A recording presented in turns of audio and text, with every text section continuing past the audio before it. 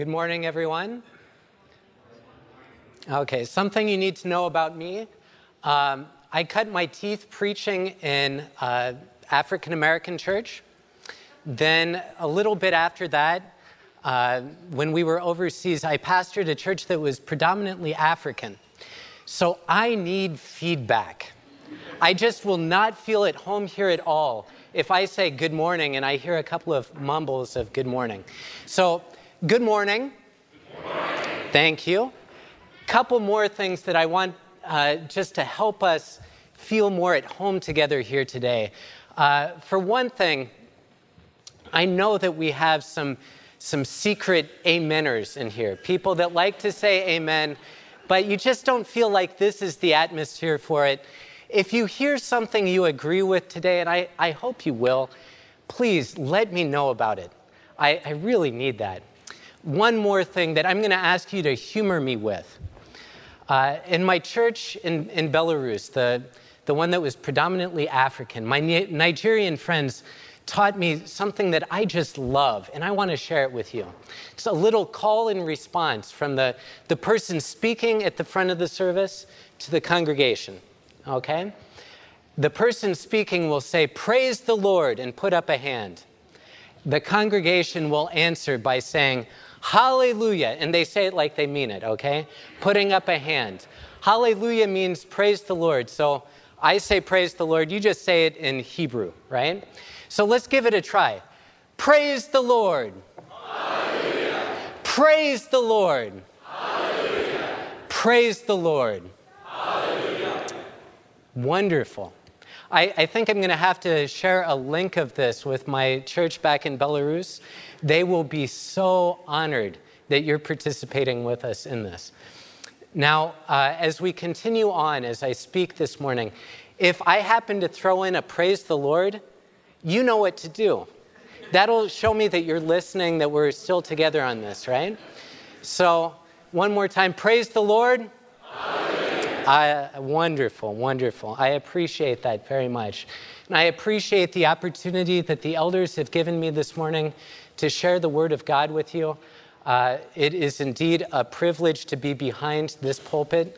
I know that, like me, you are probably waiting for Brett to get back into the book of John and to hear those wonderful expositions. But thank you for humoring me for the next 2 weeks. I'm happy to share the word with you. Well, over the past couple of weeks, I've been wrapping up my year read through the Bible plan. And it's kind of a tough plan because it ends with the end of the nation of Israel. It's just a heavy reading at the end of the year. And so over and over again, I've faced sin and judgment. And it seems like, as I look at it, that the entire Old Testament is just this continuous cycle. Let me see if I can sum it up in a couple of words. So, in a time of relative peace and prosperity and calm, God's people turn their backs on God to chase after even more peace and prosperity and well-being. And they chase after these things through the worship of other gods or through oppressing even their own people or any other means that are available. And so God is gracious and sends his prophets to the people, and he says, "Stop. You're on a dangerous path." Well, the people don't stop. So God comes again with the prophets and he says, "You are going to be judged." The people don't stop. And so God brings judgment. Again and again we see this. Foreign armies invade and there's oppression in the land. Or disease comes, or famine, or something else. And the people finally cry out to God for deliverance. And God is gracious, and he delivers them from this judgment. So they are restored to comfort and peace and prosperity, which leads them to do the exact same things over and over again. The cycle just repeats itself over and over. And you read through this and you just want to scream, stop it. Guys, don't you know where this is heading? But they don't. They can't stop. They don't want to stop because their actions reveal where their hearts truly lie. Their actions reveal what they value and what they treasure. And it's not God. No, they value the gifts and not the giver. Boy, it's a good thing that we don't see that happen in our own lives, right? Doesn't this cycle sound familiar to you? We find ourselves tripping up over and over again over the same old sins, running back to our same old idols. So what's the hope? Where is the escape in all of this?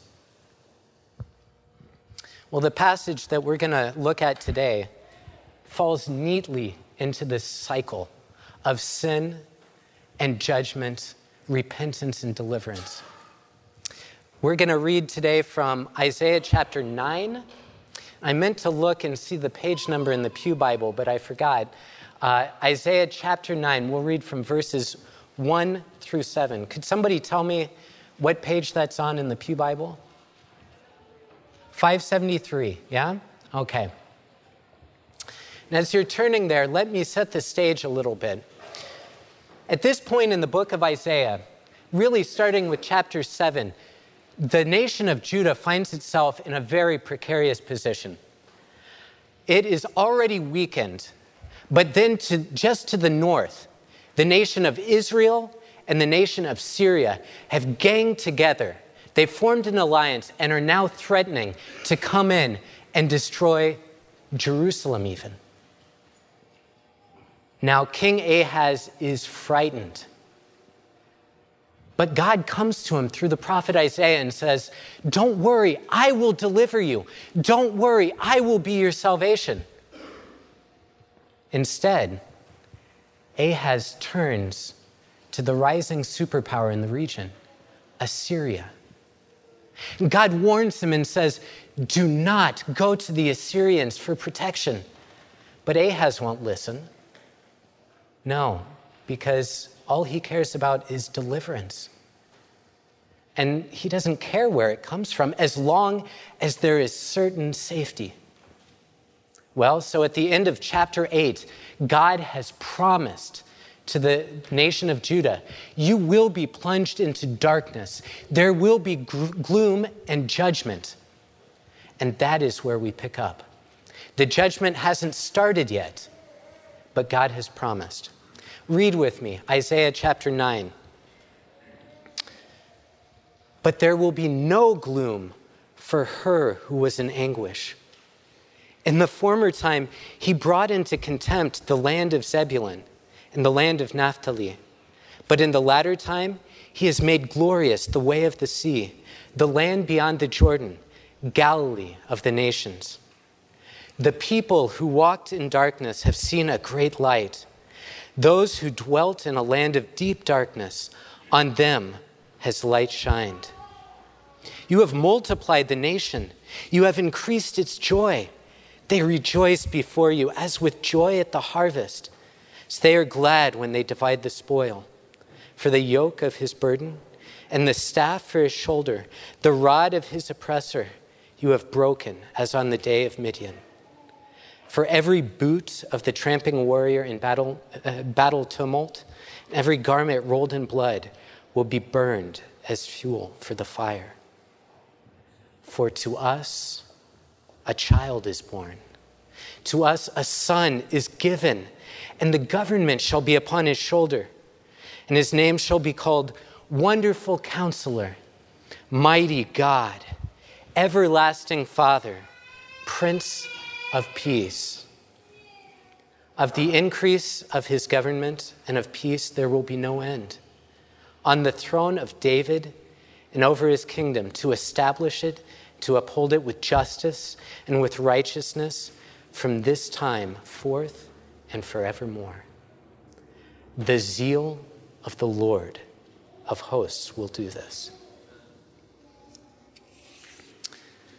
So as we begin here, I want us to start by marveling at the compassion and the gracious forgiveness of our God.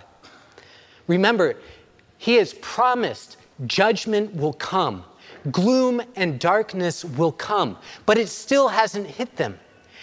And yet, even before the judgment has come, God is promising forgiveness.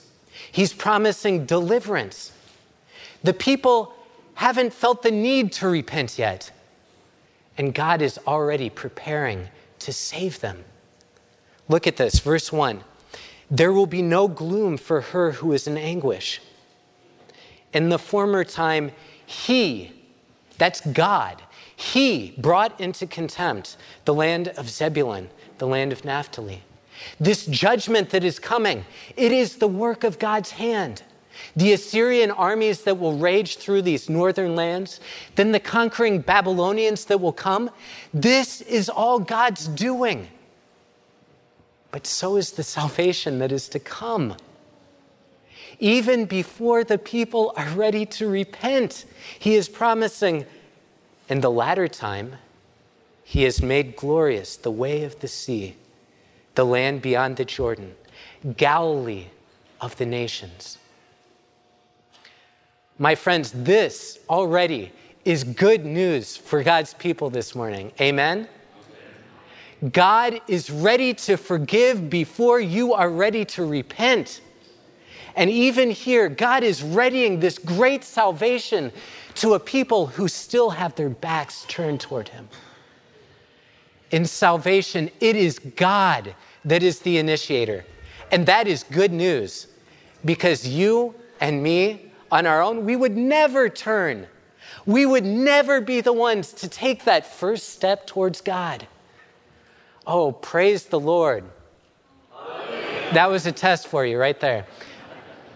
God is gracious and compassionate, even to stubborn people who are happy to walk in darkness. Now, as we continue, we see in the following verses great contrasts as God promises to take the judgment that was coming upon the people and turn it into his blessing. So in verse 2, the people who walked in darkness have seen a great light. Darkness in the Old Testament, this gloom, this utter darkness, for lack of a better word. This is always a sign of God's wrath poured out upon a land. Think back to Egypt and to the plagues that came. In Exodus chapter 10, chapter 14, we've got the land of Egypt plunged into great darkness as God's wrath drops upon them. But darkness is also a sign of the ignorance of the people. As they're suffering under God's wrath, God's people are blind even to the fact that this is punishment for the evils that they have committed. This blind ignorance where they can't tell wrong from right, where they can't tell treasure God from trash, their idols. But God promises that in this time, light will shine where there was great darkness. God will remove his wrath, and he will remove man's blindness. So the first thing we need to see, in this salvation that God promises, God will take away his wrath, and he will take away man's blindness. Now, verse 3, you have multiplied the nation, you have increased its joy. Now, through the wars that would come, through famine, through disease, through intermarriage, the nation of Israel, God's people, would dwindle down to a very small, faithful remnant. And especially in those days, a small nation is a weak nation. There wouldn't be enough hands to work the fields to prosper economically. There wouldn't be enough warriors to defend the nation and make it strong militarily. But God promises, in the days to come, the nation will be multiplied. It will grow again. And I will give you great joy, he says. Joy as in at the harvest time. Some of the greatest celebrations in the ancient world were when they gathered in the crops and celebrated how God had provided for them through yet another year. But also, they're glad as when they divide the spoil. This is the picture of a great military victory. The people are celebrating because they have triumphed over their enemies, and now they get to divide the great plunder that they have taken from their enemies. So God promises here, I will multiply the nation. I will make you great again. And I will give you great joy, joy of various kinds, joy abounding. Okay, verse number 4.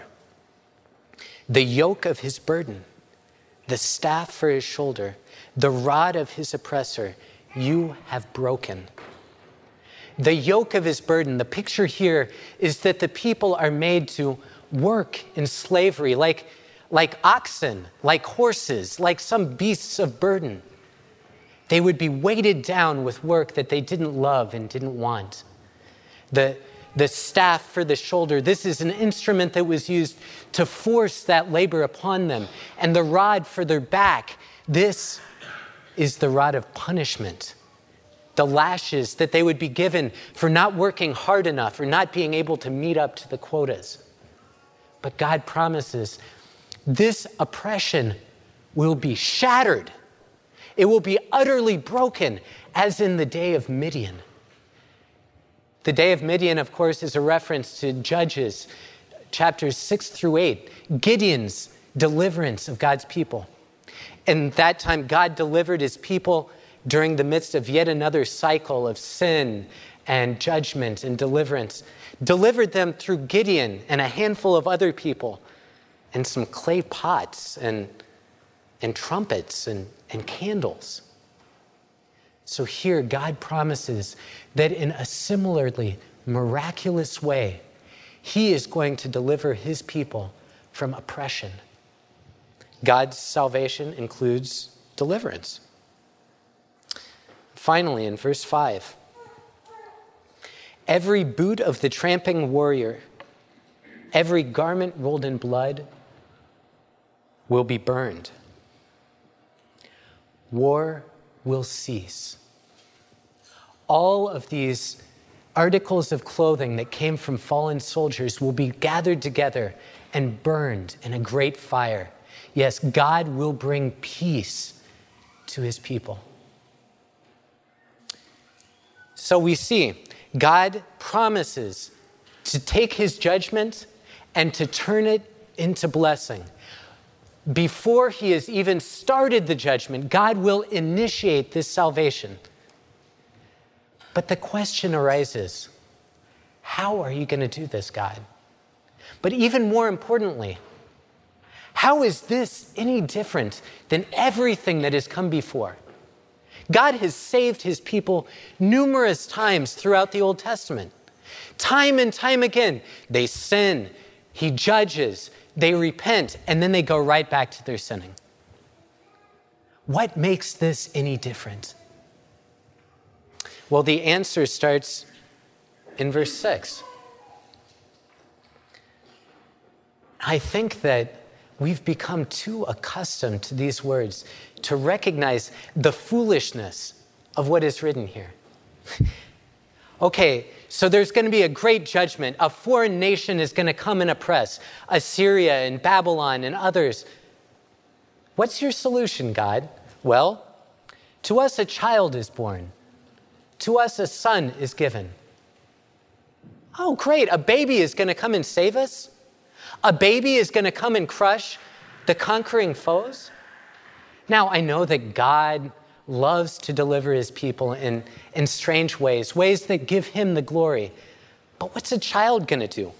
Even more so, we read, the government shall be upon his shoulders. It's a child king. Now, students of the Old Testament will know that there were a couple of great child kings in Judah. There was Joash, who became king at age 8, Josiah at 9. And both of them were good kings. They did great things for the nation. But then they died. And some of the darkest days in all of Judah came right after they left the throne. What good does that do? Oh, but my friends, here is where the good news for us begins.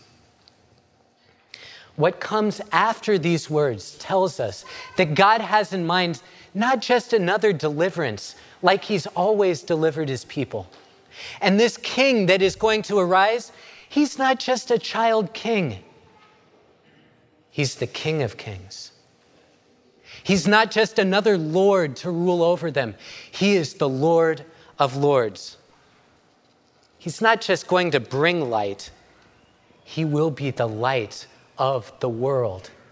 Look at what he says about this king who is to come. His name shall be called Wonderful Counselor. Wonderful Counselor. This doesn't just mean that he's really good at giving advice. This word wonderful is the closest thing that the Hebrew has to supernatural. So the contrast here is with the foolish king Ahaz, who sought after all of man's best wisdom. No, this king is going to rule with the wisdom of God. He is going to lead us in supernatural paths, paths that may not make any sense to us, and yet are the wisdom of God himself. He will be called Mighty God. Mighty. Oh, Ahaz had to rely upon the deliverance of Assyria to free his nation. But this king that is coming, he has the power not just to defeat nations, but to control events and to change hearts, because he is God in the flesh. He is the Almighty. Yes, this coming king is God. What a wonderful thought, that God would not just send a king to his people. God will become the king for his people. Everlasting Father. Don't be confused here. This is not a Trinitarian statement. Isaiah is not saying that the Father will take on flesh and become Jesus. No. Father is what the way that people in those times would refer to their political and their spiritual leaders. A king was a father to his nation because he was to protect and nurture and provide for the people as any good father would provide for his children. Just so this king that is coming will provide for his people. He will protect them, wrap them in his fatherly arms. What is more, he is everlasting. King David was a good father for a time to his people, but then he started to get old. He started to let things go, and then he died. This king will never die. Finally, he will be called Prince of Peace. Now, peace, we usually think of as the absence of war, absence of conflict. And that's certainly in view here. But the Hebrew word shalom has a much wider meaning to it. It is well-being. It is harmony with other people. It's peace with God. This is everything that God's people have ever been chasing after.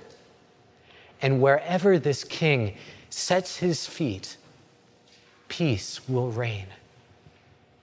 Shalom, well-being, and peace with Almighty God. So who could this be, right? We have the benefit of 2,000 years of Christian history. Looking back upon this, we see that Galilee of the Gentiles will see a great light. We see Prince of Peace, Wonderful Counselor, Mighty God, Everlasting Father, and we know this is Jesus. Redeemer Church, behold your God. The child king seated upon the throne. Adore this one. God did not just send a deliverer. God did not just stay up in heaven and deliver through some other nation. No. He himself came. He himself became our king, that he might free us.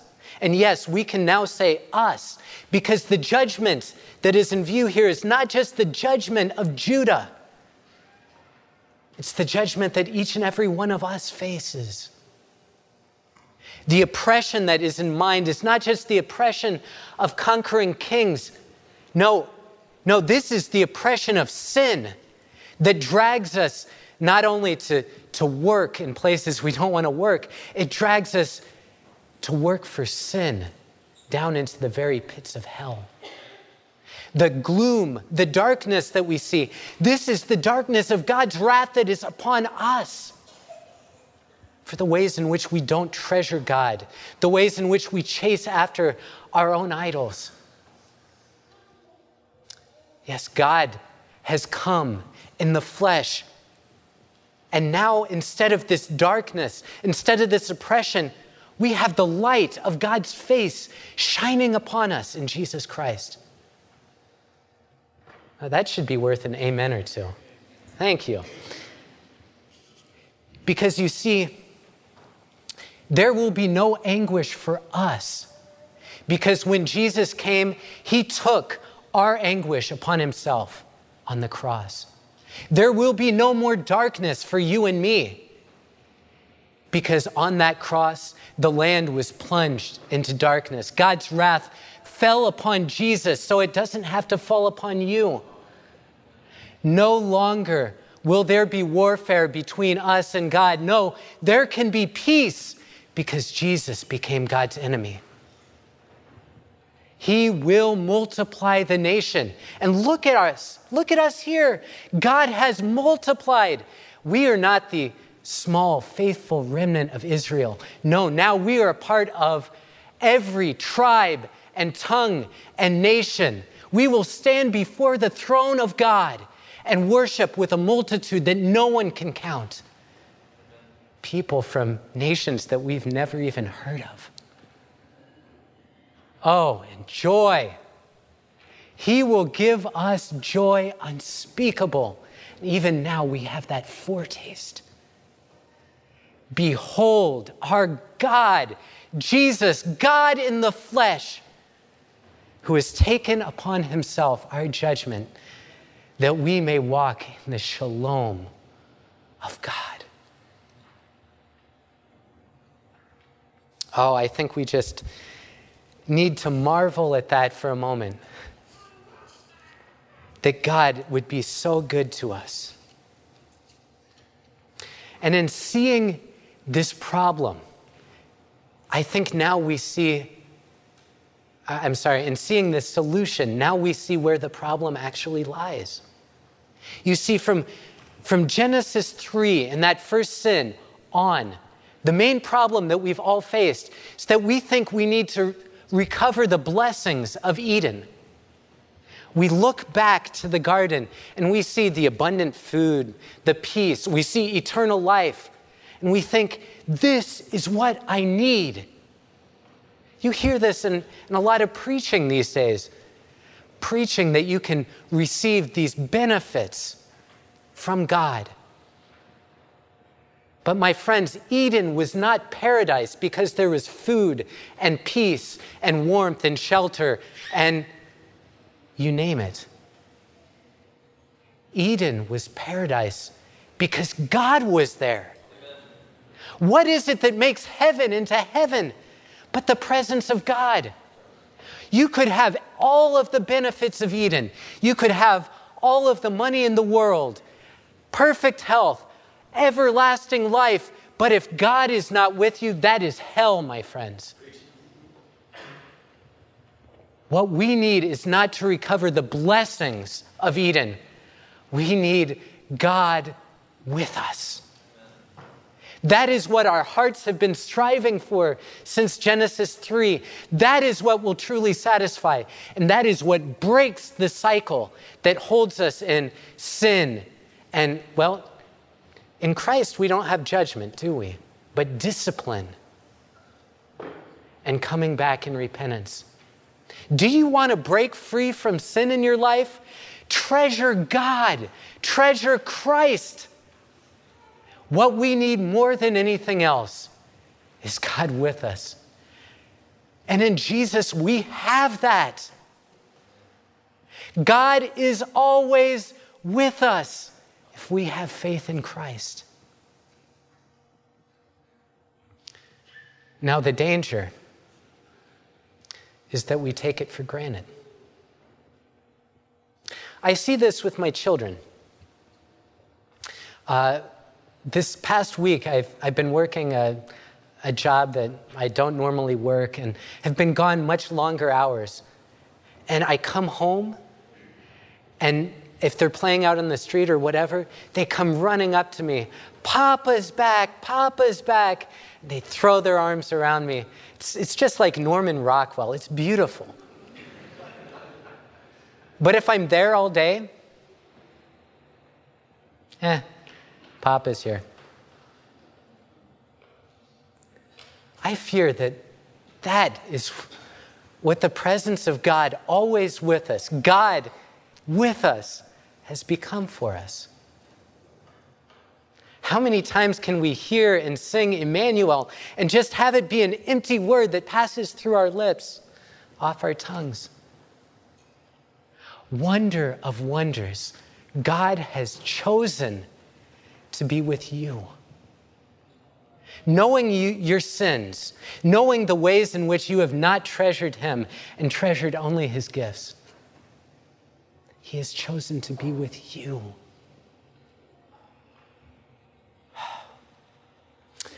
I was very convicted as I thought through this week, because I remember times in my Christian life where I was much more full of the wonder of God with us than I am now. I was saved out of very deep rebellion. I won't catalog my list of sins, but it was deep. And when I found myself accepted by God in Jesus Christ, I couldn't believe it. A blasphemer like me, and God would accept me, and He would want to be with me. There were times when I would lie awake at night with that tingling feeling in your hands. I would wake up in the morning just raring to get into the Bible and read and pray and be with God in sweet communion. I remember one time in particular that the snow brought it back. My friends and I were coming back at college from a midwinter's basketball game. It was about 15 degrees. I was in Iowa, walking through this snow-covered field, and I had on a heavy jacket and basketball shorts. Sweating still, sweat freezing on me. And we were walking back, and we looked up, and we see this beautiful winter night sky. And I don't know if the Holy Spirit dropped or what happened, but we were just full of the wonder of God with us. And we stood there for the next hour and a half in this field, looking like idiots, singing the top of our lungs every praise song that we knew. Thankfully, we were all pretty new Christians. We didn't know a lot of songs. But we were still there singing and praying for an hour and a half. And you know, it says that Jesus fasted for 40 days, and after that, He felt hungry. Well, we were singing for an hour and a half, and after that, I felt cold, you know? The whole time, there was nowhere else that I wanted to be. I wanted to know God.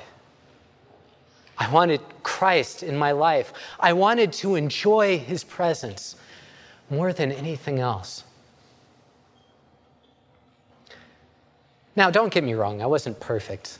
I was foolish in a lot of ways. My theology was all wrong.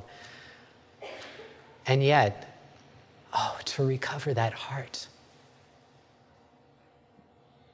Now I find myself thinking through, things are going to be so much better if only I could get a real job. They'll be so much better when I graduate from seminary. They'll be so much better when I finally get through this next parenting crisis. No. Things are going to be so much better when I treasure Christ as he deserves to be treasured. Things are going to be so much better when I can just feast upon the God who is with me 24 hours a day. That is when I'm going to be most joyful. That is going to be when life is at its best. My friends, what are your what ifs this morning? Where do you find yourself running during those troubled times? Flee from those. Flee from those false dreams that will never bring you the satisfaction that your heart desires. Feast upon Christ. Treasure him this morning. God is with you. Don't you dare take that for granted.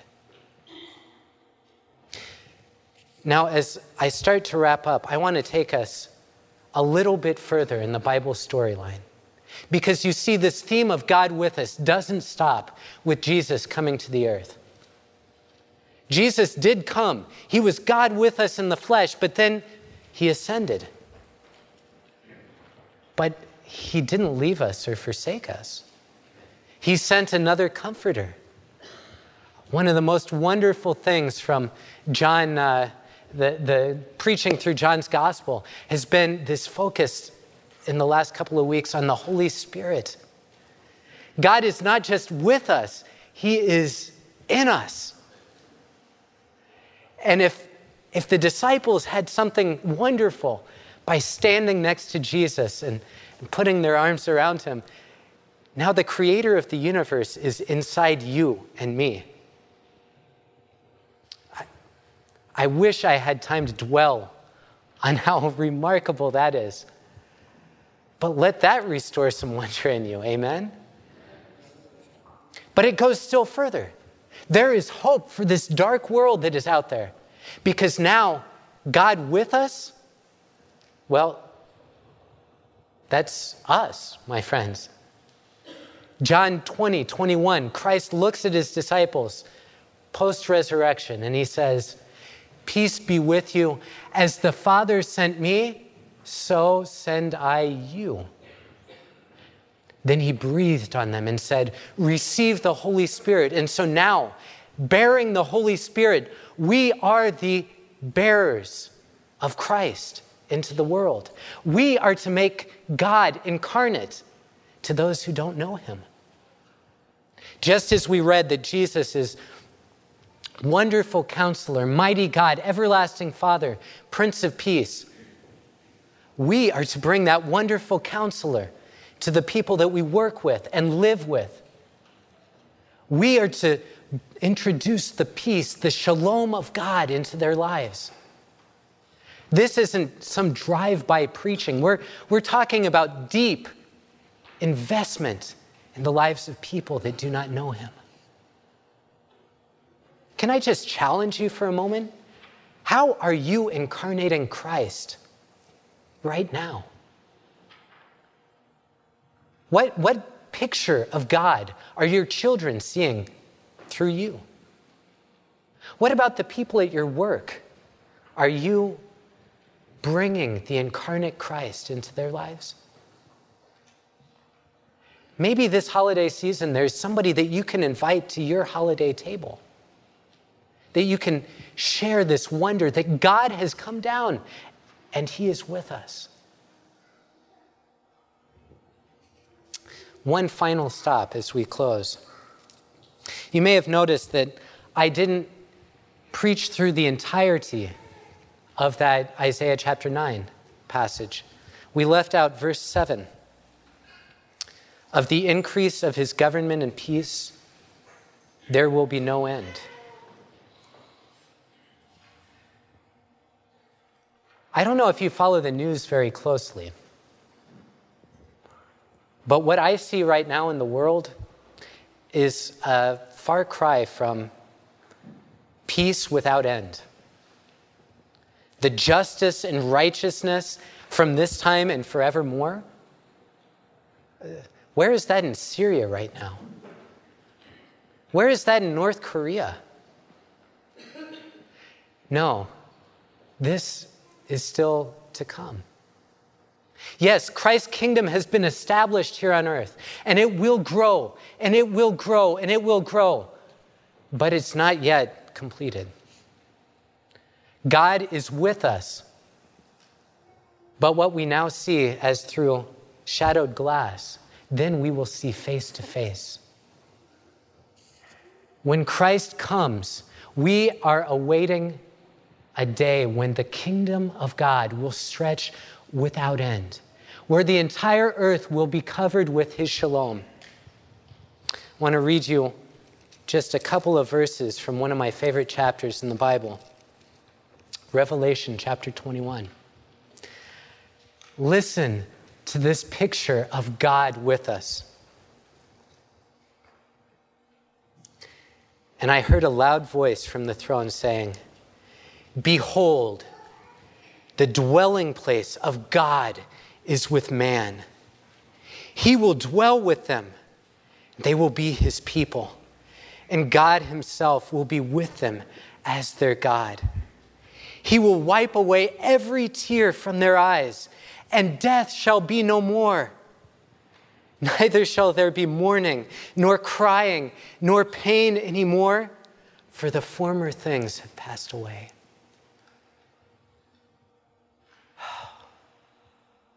The promise of God with us is that as we struggle through this world that still has much darkness, still has much anguish, we have the promise that one day God will be with us to wipe the last tears from our eyes. That he will banish death and mourning and sickness and sadness forever. And then we will know our Jesus face to face. We won't dream of treasuring anything else because we will see so clearly what is most beautiful in this world. Brothers and sisters, the good news of Christmas, the good news of this passage from Isaiah is God is with us. He has given us everything that we could ever need. He's given us himself. So in this Christmas season, I urge you, I beg you, do not get caught up in the details. Don't think about the perfect presents. Don't think about making that holiday meal or the holiday decorations just right. Instead, ask yourself, am I experiencing the wonder that God is with me? Are you treasuring Christ for who he is this Christmas? If you're not, I just want to suggest a couple of things to you. First of all, remember the gospel. We are not in gloom. We are not in anguish. We are not in darkness because he took it upon himself. Secondly, memorize scripture that speaks to the treasure that we have in Christ. All week, Psalm 73, 24 and 25 have been running through my mind. Whom have I in heaven but you? And earth has nothing that I desired beside you. My heart and my flesh may fail, but God is the strength of my heart and my portion forever. Every time you find yourself treasuring something else, run back to that truth. And can I say, if you're here today and all of this talk about treasuring God just sounds foreign to you, please come forward after the service. Talk to myself or talk to one of the elders. We'll be up here. We want to explain to you why Jesus is the greatest treasure you can ever imagine. Well, what to say, my friends? Praise the Lord. Hallelujah. Let's pray.